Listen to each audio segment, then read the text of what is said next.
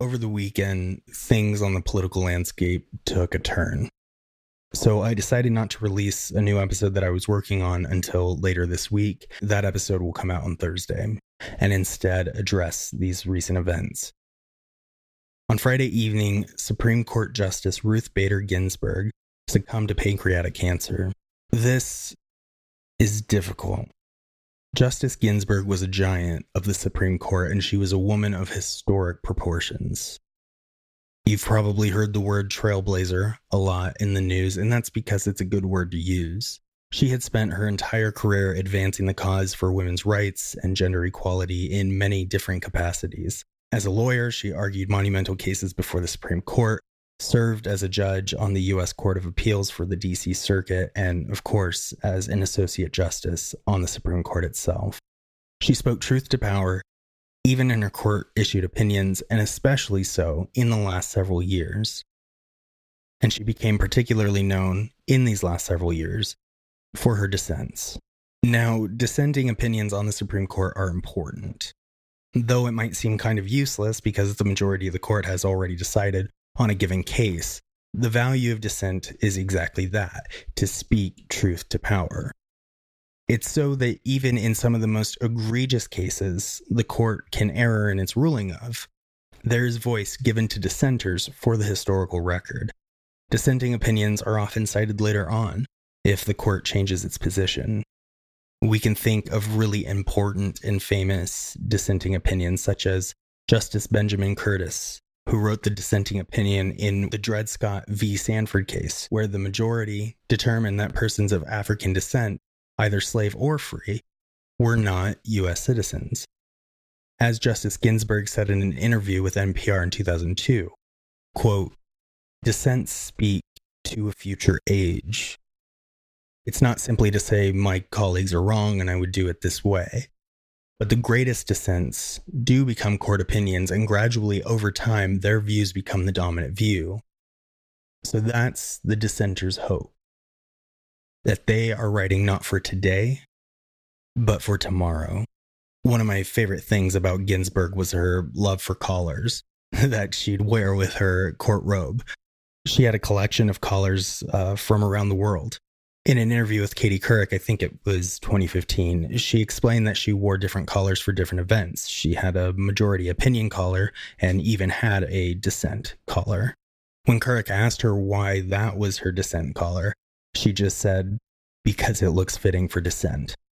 Now, I would end up doing a few episodes if we were going to focus on how iconic Justice Ginsburg had become and all of her accomplishments and what they meant for this country.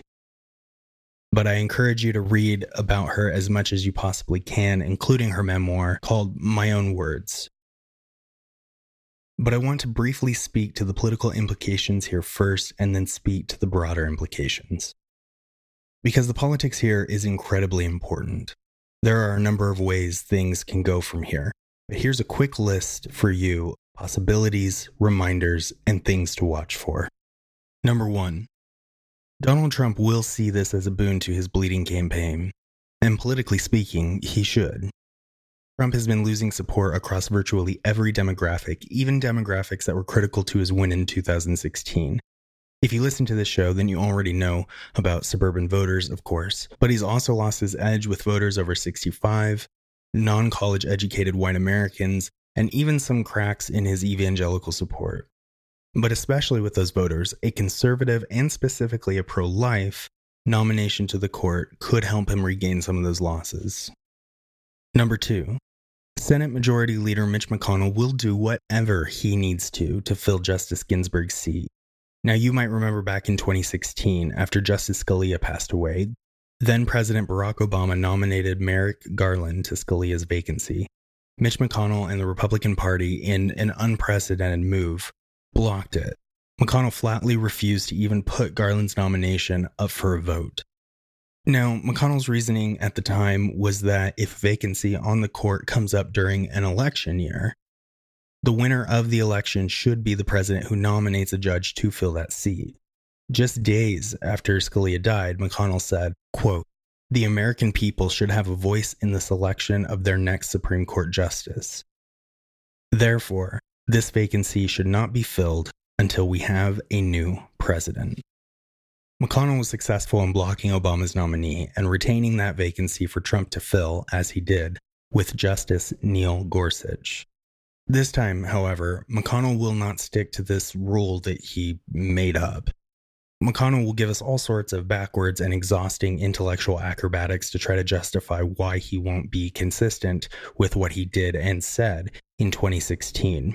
He recently said something about it being dependent on which party controls the Senate, which party is in the White House, blah, blah, blah, blah, blah. Don't get caught in it. Mitch McConnell does not care about being consistent.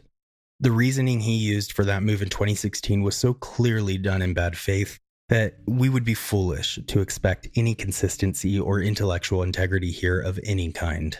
Number 3. It is, in my opinion, that a better play for both Trump and the GOP would be to delay this until after the election. The stick that Trump has been using so far, this chaos in Joe Biden's America in Trump's America thing, is not working well. The campaign is in desperate need of a carrot. So using this nominee as a carrot for those court-minded voters is the best move. If they try to run this through before the election, they risk losing critical votes from vulnerable Republicans, and then risk losing those senators' seats. Getting the confirmation through too quickly before the election also risks the whole thing just being lost to the news cycle, so I don't think it's in their best interest to do so.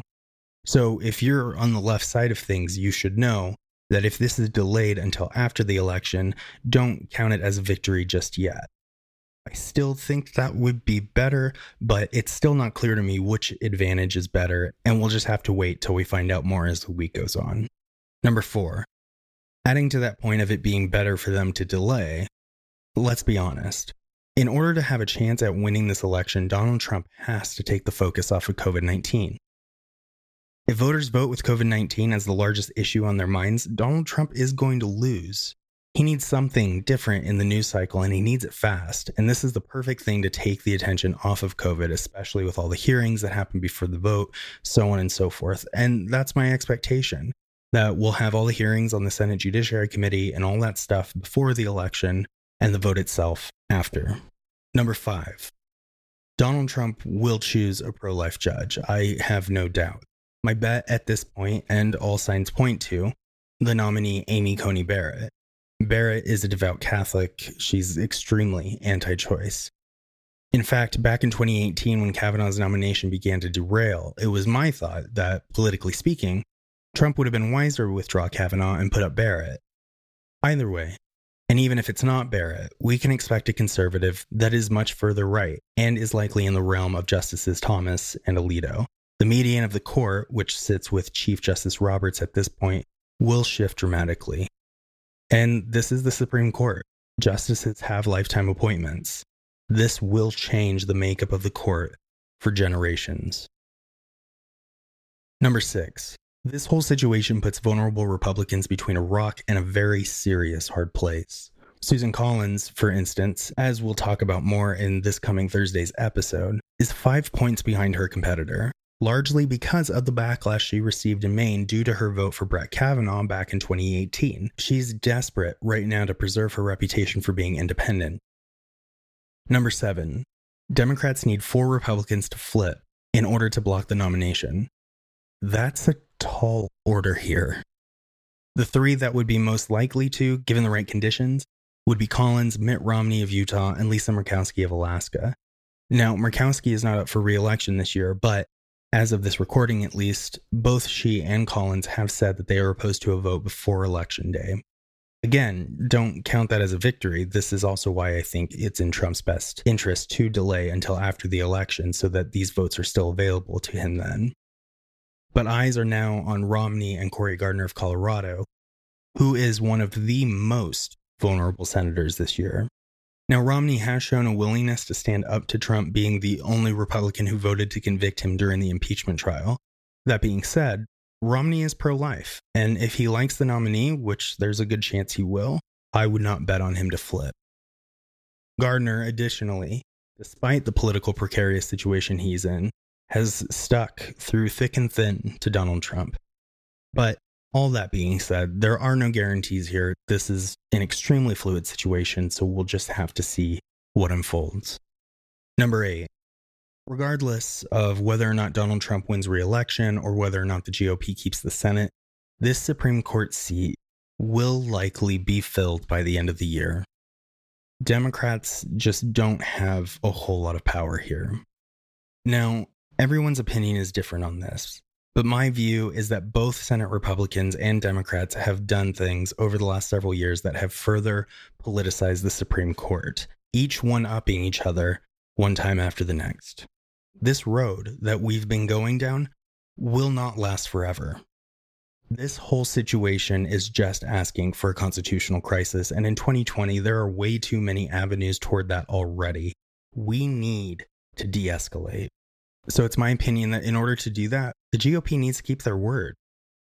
That's the standard they bound themselves to, and that is the standard we need to hold them to.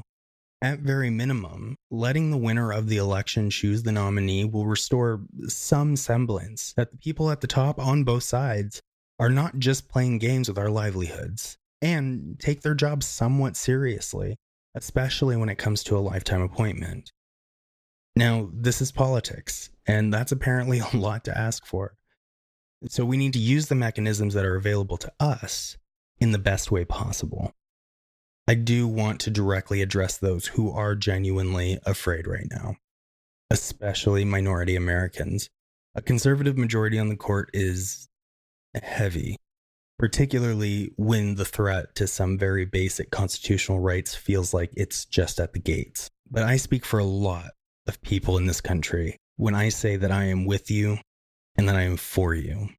Look, if we have learned anything from Justice Ginsburg's legacy, it's that the fundamental rights granted to every one of us derived from self-evident truths are worth fighting for at the midnight hour when it seems the most impossible.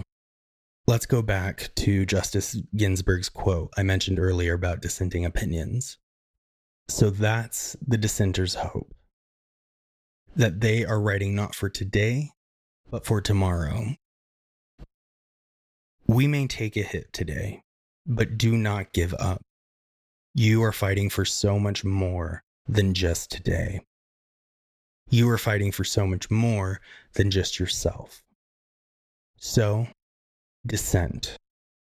If our Republican senators do not keep their word from 2016, then make sure they don't forget it. Vote. We have to recognize those of us who have the advantages that you have and that I have, that we have an obligation and responsibility to those who do not. All we say to America is be true to what you said on paper. The future doesn't belong to the faint-hearted. It belongs to the brave. Let me assert my firm belief that the only thing we have to fear is fear itself. This generation did not create most of the conditions and the convictions which have led us to this day, but this generation has a responsibility to resolve them.